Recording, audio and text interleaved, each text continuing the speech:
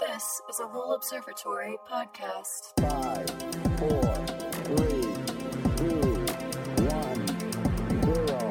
Welcome to Swarstad, a space oddity. Hi, and welcome to Star Stuff. I am Cody Halfmoon, and today we're joined by Maddie Mooney, our writer. Hi, Maddie. Hi. And we have a really special guest today, Julie Johnson. Thanks for joining us, Julie. Thank you so much. I'm glad to be here. We are going to be talking about, astronomy in poetry. Maddie and I are English majors. Julie, what was your background? Yeah, so in college I majored in creative writing, and then I also have a master's degree in creative writing. But I also studied anthropology, and I also have another master's degree in library science. Man, that's a lot of school. It is, yeah. No more. I feel like we'll definitely have to edit this podcast down to less than an hour because I know Maddie and I can talk about English. Talk about. Yes. I am so excited to feel in my element on this podcast. I know. Finally, our time is here. Yay. So I'll give a quick bio and then Julie, let me know if I missed anything. Okay. Fill in the gaps here, but Julie Swarstad Johnson is a poet and writer who lives in Tucson, Arizona, so our neighbor. She is the author of Pennsylvania Furnace, as well as the chapbook. What's a chapbook? It's like a half-length poetry book, so they're usually nice. like under 36 pages. Awesome. Chapbook, Jumping the Pit. She holds an MFA in creative writing from Penn State, nice, and has served as artist in residence at Gettysburg National Military Park. And you were our artist in residence, or I guess we called it poet in residence here at Lowell Observatory in Flagstaff. So Yes. Can't wait to hear more about how that went. Yeah. No, I wish I was back there. I know. We miss you. I didn't get to see you while you were here, but I heard great things about your week. Was it a week or 2 weeks? It was Your a week. It was residency? probably like 9 days, but yeah, I was there like a Sunday to Sunday. Awesome. And you are the co-editor of Beyond Earth's Edge, the poetry of spaceflight with author Christopher Coquinos? Yeah, you got it. Coquinos. And right now you work at the University of Arizona Poetry Center. So did we miss anything? No, that's great.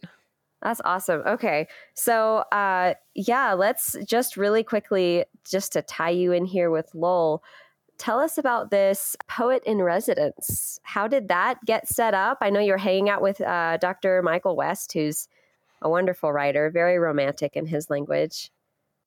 Yeah, no. So it was wonderful to be there. So I was at Lowell for a week, and the way that came about is I'm working on a book about.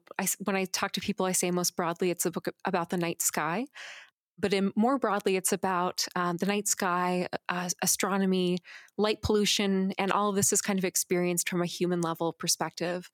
Like, what does it mean to be on the ground and to be disconnected from the night sky in the way that most of our society is?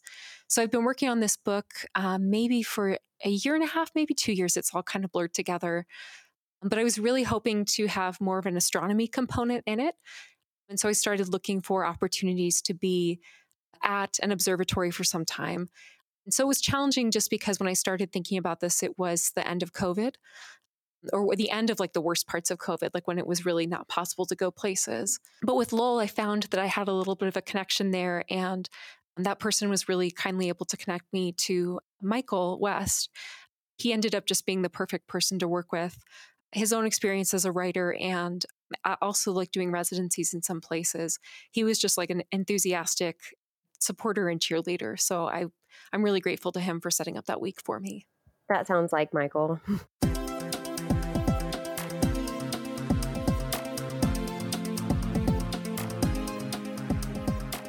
This is a selfish question because I totally went down a rabbit hole because when I learn a new word, I have to know everything about it. Yes. So chapbooks I had never heard that in my entire life. So I looked it up, and the definition is a small pamphlet containing tales, ballads, or tracts sold by peddlers. So I'm imagining like a Victorian or like an old timey street, and there's like a peddler with probably a really thick Cockney accent who's like selling chapbooks to people. Yes, and it's just yeah. like this delightful little book of like stories and it sounds wonderful, and I can't believe I've never heard of it as a concept. It's a very poetry specific thing. I mean, like that definition is like the historical context for it, when I think it was a little bit broader. Mm-hmm. But in kind of contemporary use, it's really poetry that's kept that alive. Mm-hmm. And so there's a whole range of chapbooks that can range from like really handmade things to like much more polished by like famous writers. So, but it's one of my favorite forms. It's really nice to sit down with something short that you can just kind of enjoy quickly. And of course, I had to look up the etymology because I'm an etymology nerd. And I love that it is connected to the word chap. Yes. In yeah. Old English. That's great. A little chap with his little chapbook. Yeah. Little chap.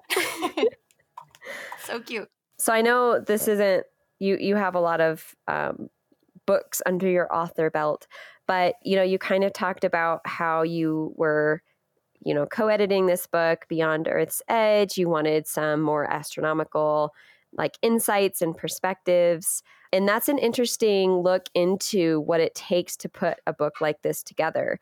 Can you tell us a little bit about that process? Like, I know you said like a year or two, it all blends together. So I'm sure it's a huge process, but what is that like?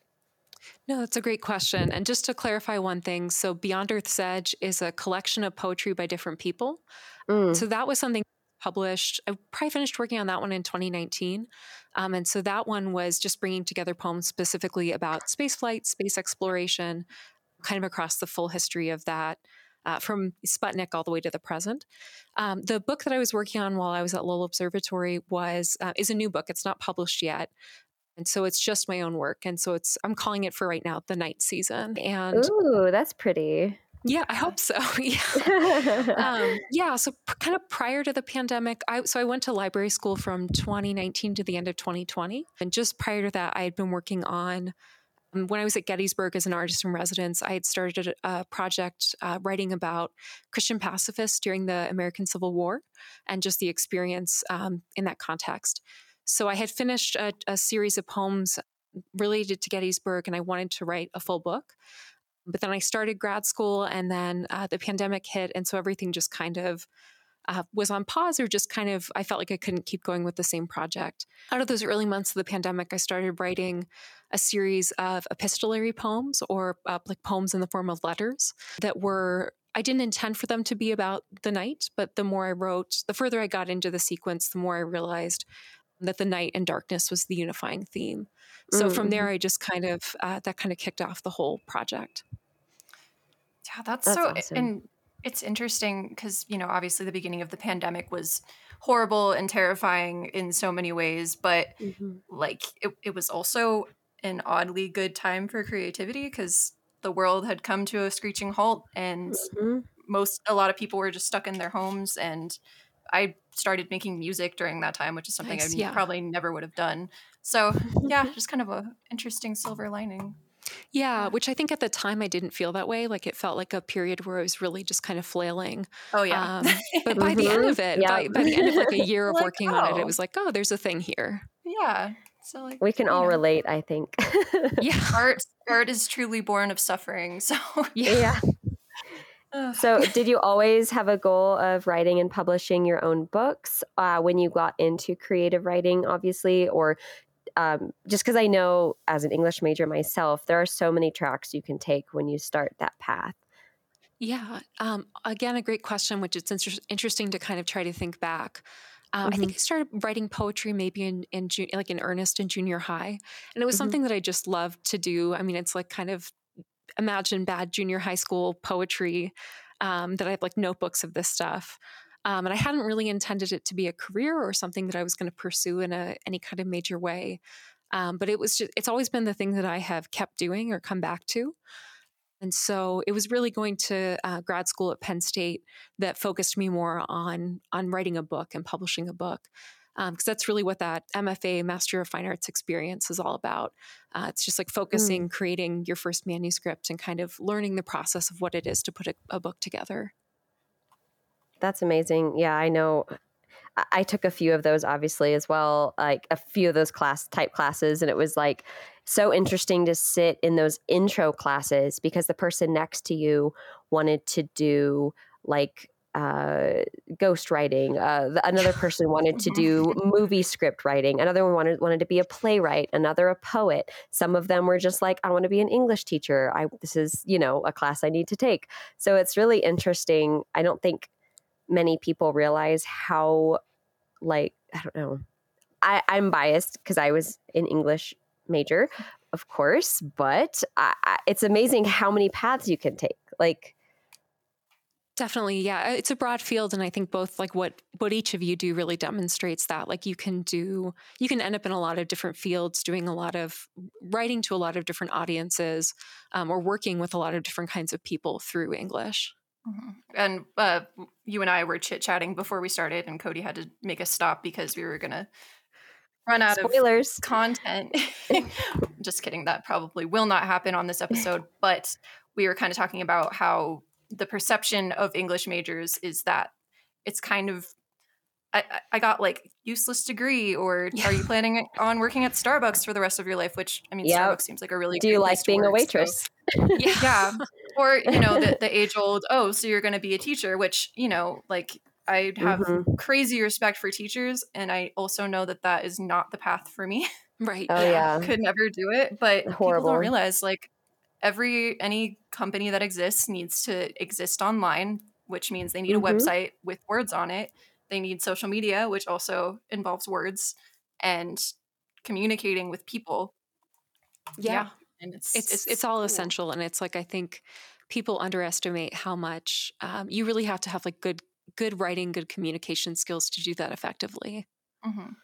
It's so cool too. I never really thought about that, but of course, it wasn't that long ago. I mean, I'm only in my 30s, but there wasn't really a lot of talk about online writing and copy, and of course, social media wasn't really a word that anyone used as far as marketing in 2007. But as far as it goes to businesses and stuff like that, what are you gonna a business is going to have a MySpace? No, that's not going to happen. Right. Yeah. So but it's interesting. It doesn't matter. It just it just continues to be prevalent, and communications and creative writing and expressing really cool things creatively, because I know at Lowell, I mean, our marketing team is basically a team of science communication experts, right? And we have to find creative and fun ways to get people engaged in science and in what we do at Lowell. So, but I think also your poetry does that as well. It gives people an excitement and a new perspective into the night sky and your perception of it. Yeah, that's the goal. Yeah, I was just thinking that science communicators are so essential. Sometimes I kind of imagine if I wasn't a librarian, what would be some fun jobs? And science communicator is one of them.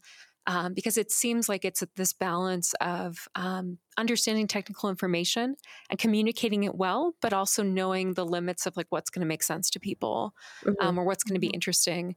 And that's definitely what I found with writing these poems, especially from the time at Lowell, is that I took a lot of notes. I tried to understand a lot of technical things.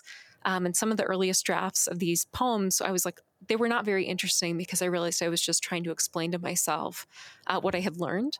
And I think at some point you just have to realize that you don't need all the technical details. It's what is the overall story, or what is the overall point that you're trying to convey? And what did you get at Lowell? What did you learn? What helped give you a different perspective? So talking with the astronomers was by far the thing where I learned the most, and also just had the best time. They were so generous, so kind, and just so excited about what they do. And so the people I probably talked with the most were Michael West, Amanda Bosch, Gerard Van Bell, and Audrey Thierwin. And they were all just really generous in telling me about what they do. Amanda Bosch, for instance, pulled out I'm going to get the word wrong, but it's basically the graph of when the rings of Uranus were discovered, the actual just light tracks, but that she was so excited that she was come see this huge roll of paper to understand how this was discovered. So that was the kind of things that I found most helpful, was people just sharing their enthusiasm for the very specific things that they do. You have to love the enthusiasm of nerds. Yes. Yeah.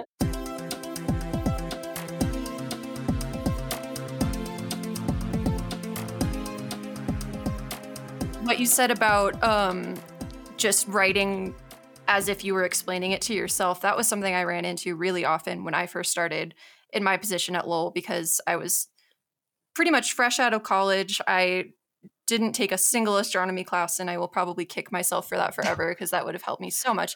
But anyway, I really had no idea what I was talking about. So I would do all this research and kind of try to regurgitate it into my copy as quickly as possible before I like forgot the details. And yeah, it was kind of boring. I was like, this isn't like, I'm reading over it as a person who isn't super into astronomy, and it's boring, and I need to figure out how to repackage this in a way that gets the information across but doesn't regurgitate it.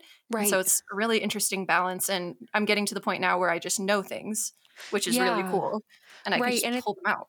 it's the interesting balance, I think, too, between I think you have to do that research work or have done the work to make sure you really understand it Mhm. before you're able to distill it into that kind of simplified, or not simplified, but just like focused sense for somebody else to understand. Mhm. Yeah. That's what actually I did in oil and gas, because I was a writer for a magazine in the oil and gas world in a previous life. And I mean, the stuff that I know about like PSI and drilling and all of that stuff, and it's just, it can be very dry and like difficult to sit there and stare at, you know, lengthy scientific papers and try to make something beautiful out of it. Especially in my opinion, especially when it comes to oil and gas. Yeah. But as far as, I mean, we did it. It was, yeah, we did it. But with astronomy, it's, you know, of course, the more that I learn, because I've only been here about a year, it's so easy to make this particular science something romantic, relatable, Mhm. inspirational, just because humans have been doing that forever, right? Right. Yeah. And also just figuring out the ways to, for me, or I guess what I've been thinking about in writing these poems is I don't want to use the things that I learned while I was there. I don't want to use astronomical concepts just as metaphors. I'm really interested for what they are, and kind of Mm-hmm. where the imaginative pathways they lead me on. Yeah, That's like awesome. space is just naturally so beautiful. It's like you don't really even need to project the artistry onto it. Like any picture you see, like the pictures that just came out from the James Webb telescope, that Yes. it just Yeah. looks like art. And Yes. Yeah. yeah. And then it's So, visually captivating, but then also as you start to learn like the distance that you're looking at things and the time scale and just how much we know so much and we know so little I think that's what really pulls me in. and how incredibly teeny tiny we are in the grand Oh Yes. my scheme of the God. universe. Yeah, totally. It's Yeah. It's very terrifying. existential just on its own without having to really wax poetic about it too much. Right. Mm-hmm.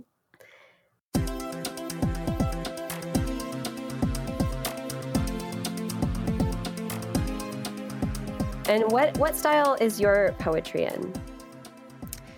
Good question. Yeah, I guess I would describe it as it's often lyric poetry, so it's kind of in the moment, kind of in a lyric moment, so a moment of somebody reflecting on something rather than telling a story.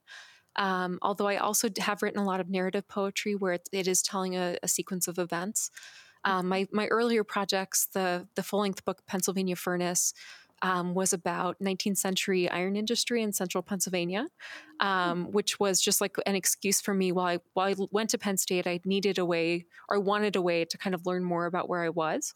And it was a really important iron making region. And so that book has a lot more narrative poems in it, from the perspective of people that I researched. And the work that I did at Gettysburg is similar in that sense. But yeah, with these new poems, I'm trying to think about ways to, out of that lyric moment, using some kind of, not always, but sometimes using forms, so a specific structure to the writing, trying to use that as a way to express information, express scientific concepts, but also reflect on what they mean. Yeah, and I loved, we got some of the poetry you sent over, Psalm 8, which, you know, it does almost like sing as you read through it. That's good. Yeah, that's the hope. Yeah, it's so pretty. And we got more than that. That one really stuck out to me, though, because, of course, the first line started about the moon, which Yes, is yeah. Our favorite, near and dear to our hearts. favorite. Yes, yeah.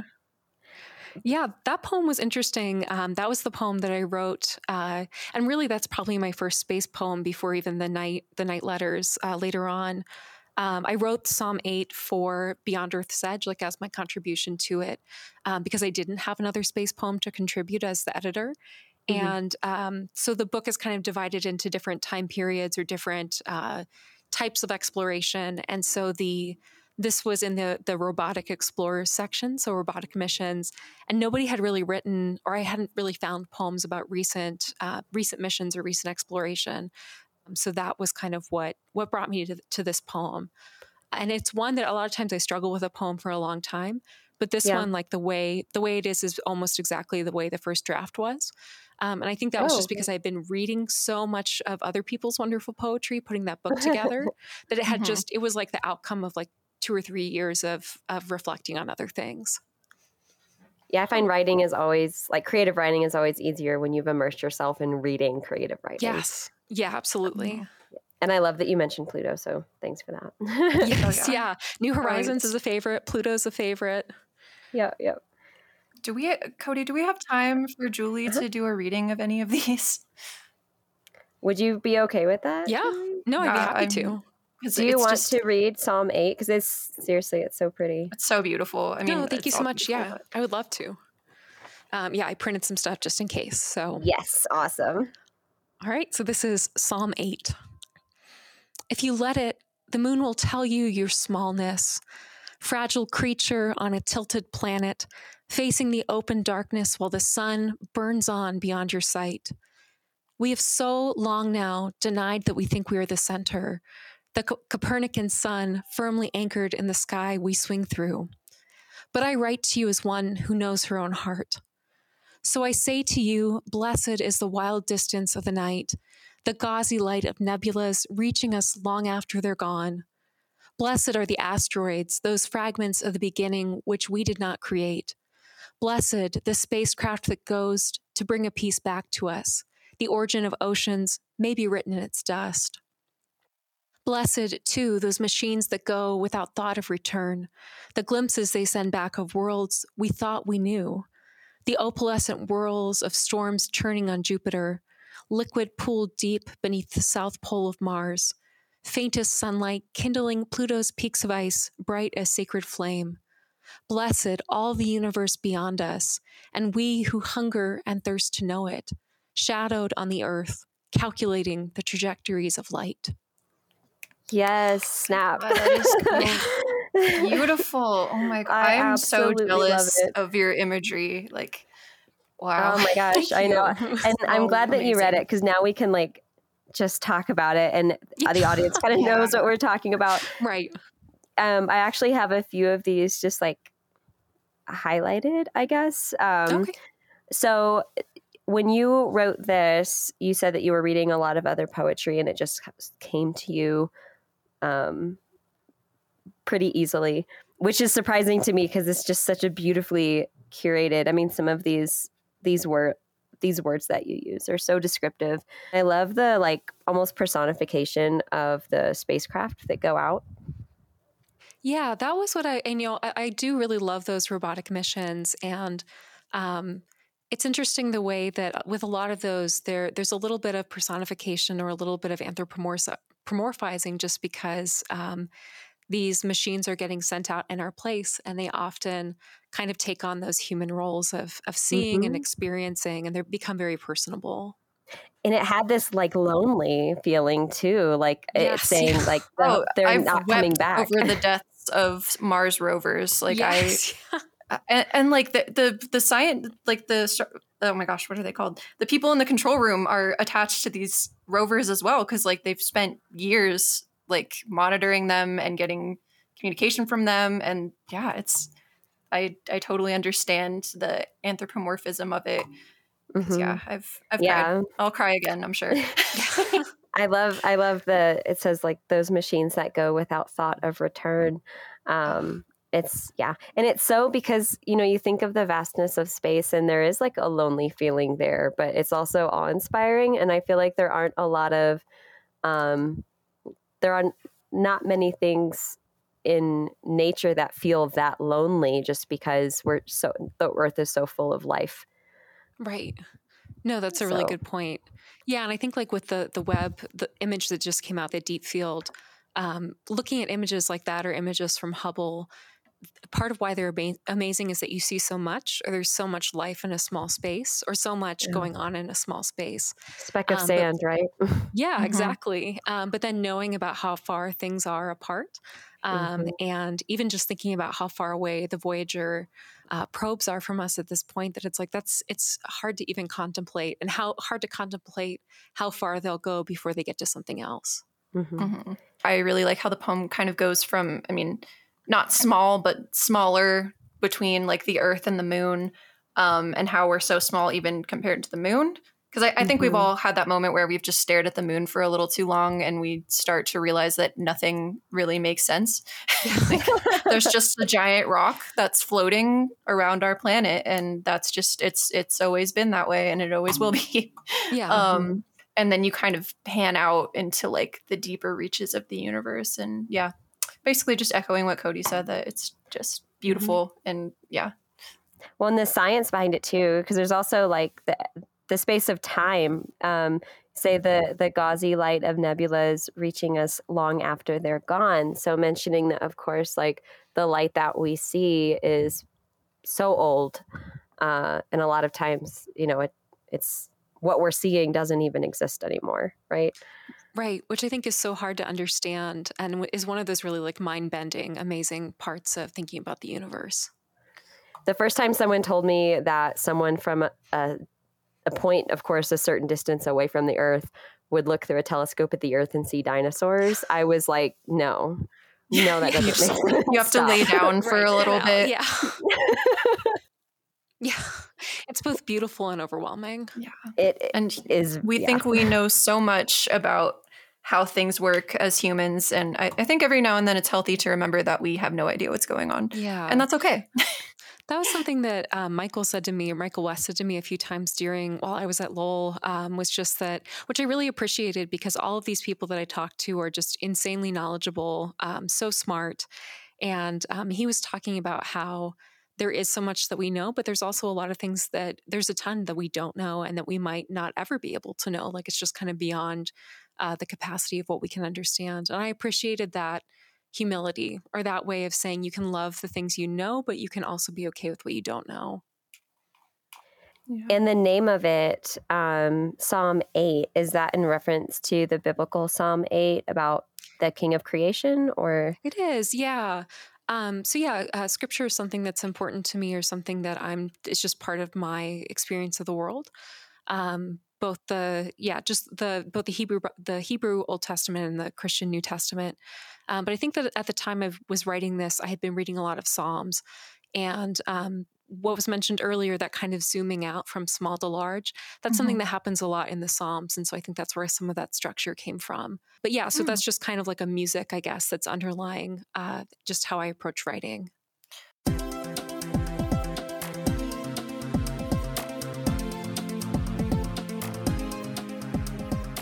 Yeah, so that actually leads into another question that I had, which was, where do you draw inspiration from? So would you say that kind of like biblical or religious motifs show up in your writing a lot?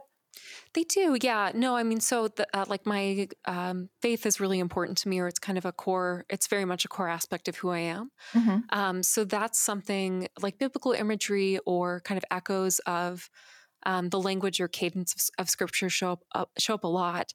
And that's one of the things where I think about just knowing that a lot of people are not familiar with that, or it's not going to be something that they get the reference. And so just trying to figure out how much do you have to explain, and how much is it just kind of, if you get it, great. And if you don't, that's fine. But so that's one thing. I really think of poetry as my excuse to learn about everything or anything I want to. Yeah. So I love to just like dive deep into something. And so like with my earlier projects, I focused on these kind of obscure but very specific historical moments, and just learned so much. I mean, I could tell you, if you want to know all about iron making in central Pennsylvania, I can tell you so much. Or I can tell you a lot about Christian pacifists in the Civil War. But so, yeah, there's just things that I'm interested in. And poetry kind of gives me the excuse to just dive really far in. And so that's kind of the same thing with this project, thinking about astronomy, thinking about the night sky. It's something that I've always been interested in, and that was sparked by a visit to Lowell Observatory as a kid. I Oh grew up my in gosh. Yeah, no, I know. So I grew up in Phoenix, so we were not far away. But I know my family came up and we went on a tour.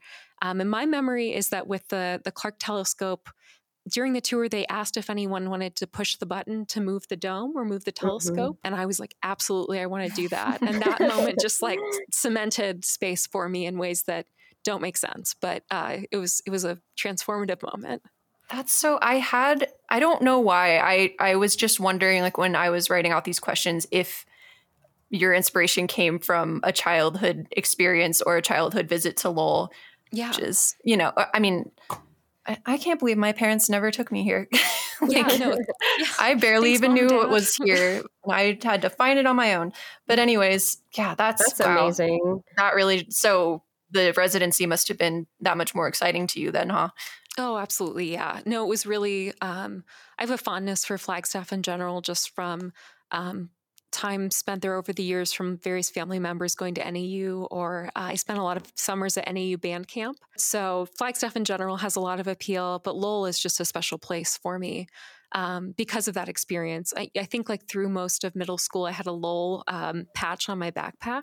Oh my gosh. Yeah, and I also had a poster of the Clark telescope that was in my bedroom for a long time. So Oh, what a nerd. We love you. I know. Yeah. So I may not have gone into astronomy, but it's always been something that I've been interested in. That's awesome. It's amazing to see the kids when they're, so now, you know, as of 2019, we have the Geo Valley Open Deck Observatory up on the hill. Right. And it's with I'm sure you saw it, right? With the 6 advanced telescopes. And actually, when I was at Lowell for my interview, I was hanging out with Dr. Adams, who runs our department, at the Godo. It was like at midnight, and there were still like, or maybe it was like 11. We were there well past midnight, gosh. But it was so crazy. And I knew like this is where I wanted to work because of like the kids looking through the telescope for the first time. And you could tell, like, I mean, seeing it as an adult is inspiring. But then you see there was this little girl freaking out because I think she saw, maybe it was like the rings of Saturn or something like that. And she was just like, oh my gosh, I saw it. I saw it with my own eyes. I can't believe I saw this. And it's like every time you walk up there and a kid looks through a telescope, you don't know, you know, how that's going to change their whole life trajectory, basically. Right. Yeah. Most of the evenings that I was there, I went up to Godo just to see, like, to look through the telescopes, just to see what they were looking at that night. But also I found it was really interesting to listen to the people that were there, and just the kind of questions that people had or the things that they were excited about. And also just the really wide array of people that were able to just be so interested in this thing together. I think I just cry a lot at this stage in my life. I don't know what that's about. Same. But Yeah. I think it was kind of towards the beginning of when I got hired. And I was going around looking through the telescopes to kind of familiarize myself. And there was a family from, I don't know, they were from a city. I think they mentioned it in passing and I don't remember, but a place where it's smoggy and you can't see the stars. And the mom like broke down because just looking at the stars, because you can see so many of them up on Mars Hill, and she'd just never seen that many stars before in her life. And like her kids were kind of making fun of her, but like I was just, you know, creepy eavesdropper in the background, like tearing up too, because I was just like, this must like, you know, I grew up in Tucson, and you know, it's not Flagstaff level dark sky, but like you can still see a good bit of stars. Right. I just can't imagine never seeing them, you know, or like thinking you see a star and it's a helicopter. Right. No, I mean, and that's a big impetus for what I'm writing, is thinking about how, I mean, light pollution and how much huge amounts of the population are really disconnected from the night sky, and how much, like, for most of human history, it's been this vital landscape. It's been part of the world that we know. It's been this marker for time and all these different things. I did get to talk to Dr. Adams, your boss, while I was there, and she's about cultural astronomy. Oh, yeah. And that's very much, we nerded out about the references in poetry and just the way that this knowledge of the sky is just this innate part of human experience up until now. Mm-hmm.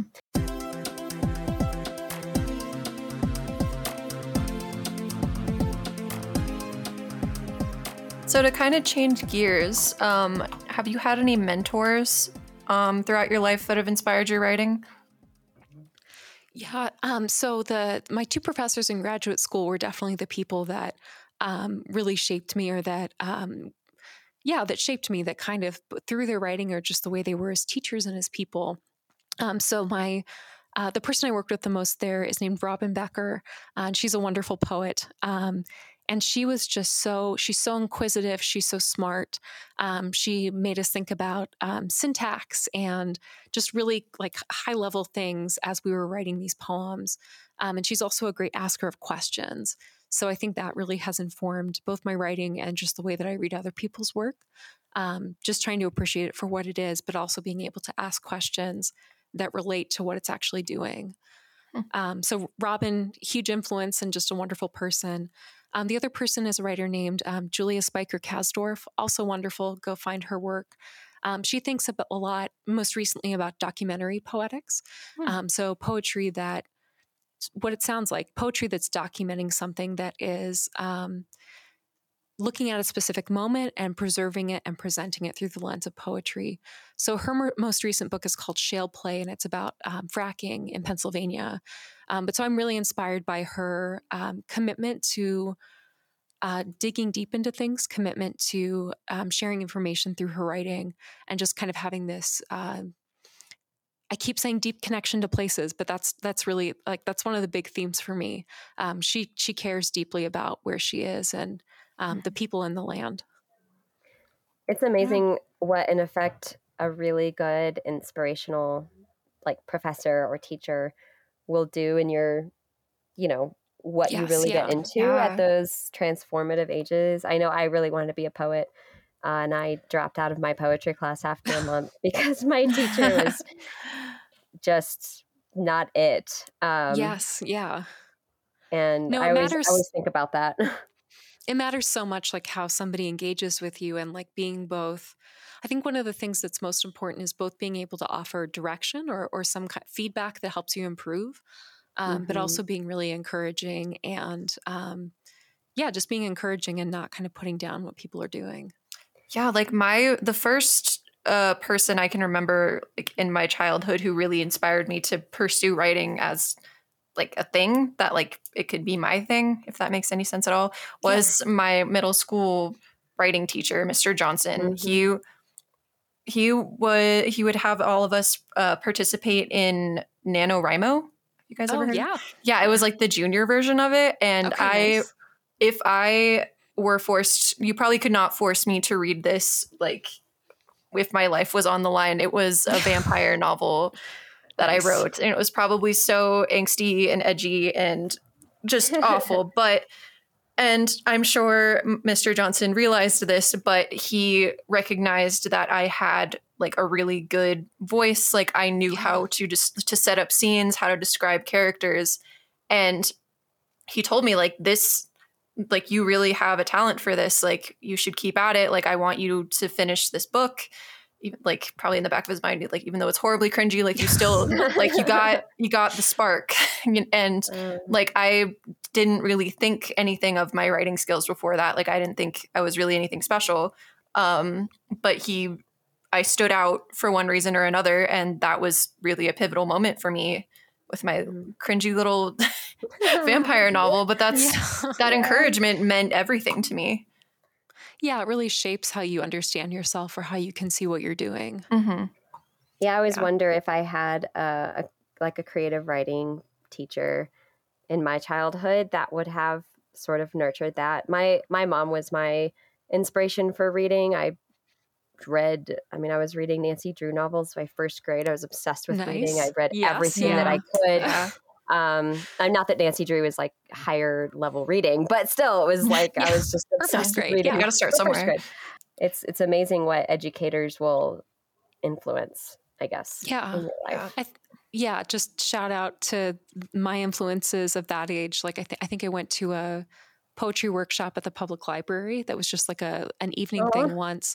And I couldn't tell you the name of the person who ran it, but he was Mhm. so enthusiastic and so creative and just invited us to do really interesting things. And then I think that same year, my like homeroom teacher, Miss Fout, when we did poetry, I was just like, this is the best thing. And she let me keep doing it even when everybody else moved on. So Aw. yeah. So those encouraging, enthusiastic Mhm. people. I think teachers need to hear that these days. Yes. Yeah. You do so much, teachers. Yeah. Yeah. And even just the little, like the things that people latch onto that, or like the moments where teachers probably like, that was a weird day, or why was I talking about whatever? But it's like, that's the moment that maybe got a kid excited about whatever. Hmm. I love that the Clark was a part of that for you. Yeah. Yeah. Yay. And that's what's so cool working at Lowell is that it's like, I mean, I forget. I mean, we talk about our history a lot, but I really do forget how long the observatory has been there and what it means to so many people. Like I somehow barely knew about the observatory until I was in college, but like you mention Lowell Observatory to people and they get so excited. They're like, "Oh, I went there when I was like 7 years old," or like it was a field trip, and it's just really cool to know that it's so important to people. Mhm. Yeah, that was something that I really respect about Lowell, is that combination of like incredible research, like meeting the people now and just knowing the history of what's been done there. It's like fabulous, like incredibly high level, important research is being done there. But there's also this like deep commitment to public outreach and bringing the Mhm. public into this excitement. And I think Mhm. it's not that maybe not rare, but it's like not many places do that really well. I feel like it's And I usually think that, one or the other. yeah, Yeah, or there's like some level of like exclusivity to the research or like the non-public side of it. Like I feel like we're really good at sharing that with people and letting them look behind the curtain. yeah. I think, and it's just really cool to be associated with that. I And can shout only out to imagine. Maddie for Yeah. Yeah. writing about all that on our blog. Yeah, again, I'm kind of a one-trick pony. Like I can't math, science, remembering anything involving numbers at all. Can't do it. Mhm. But you need me to write something? I got you. Yeah.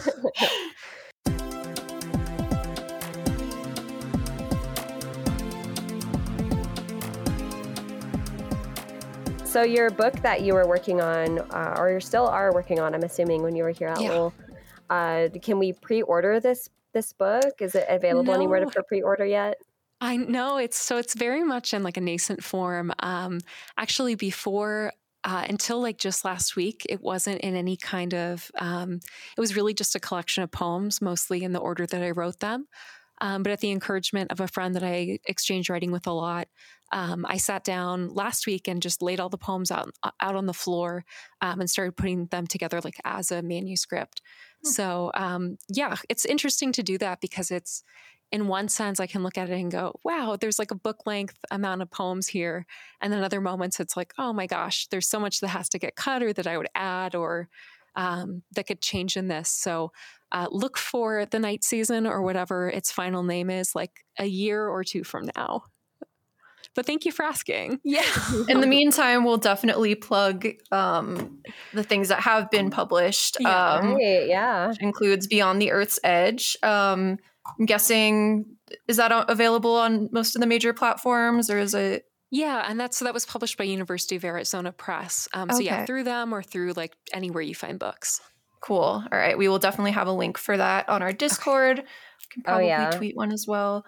The reviews are amazing too. Like, big kudos on that book. It's obviously very well received, and we will put a link to where our listeners can read that one through Discord. Thank you so much. So, Yeah. And we we'll hope post a you'll link. keep us posted on your new book when we can buy it and tell everyone else to buy it and be obsessed with it.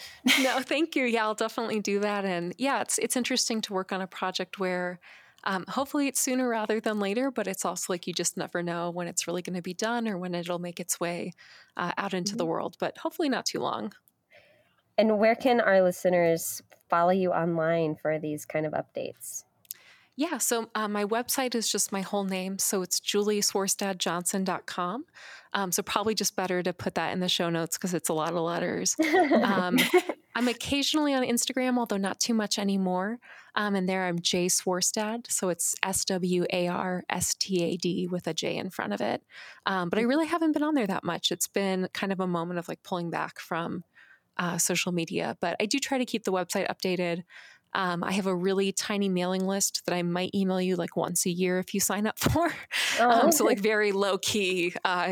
If you don't like email, which I don't, it's a really nice, it hopefully will be your kind of listserv. Yeah, if you have a link where we could sign up for that mailing list, I'll definitely. Is it just on the website? Yeah, it's the bottom of the main page of the website. Okay, cool. I'll link all of that. Thank you so much. Yeah, of course. Thank you. This has been so much fun. Yeah, thank you. I'm glad it's fun to talk about just English and thinking about like literature and writing as a way of engaging with the world.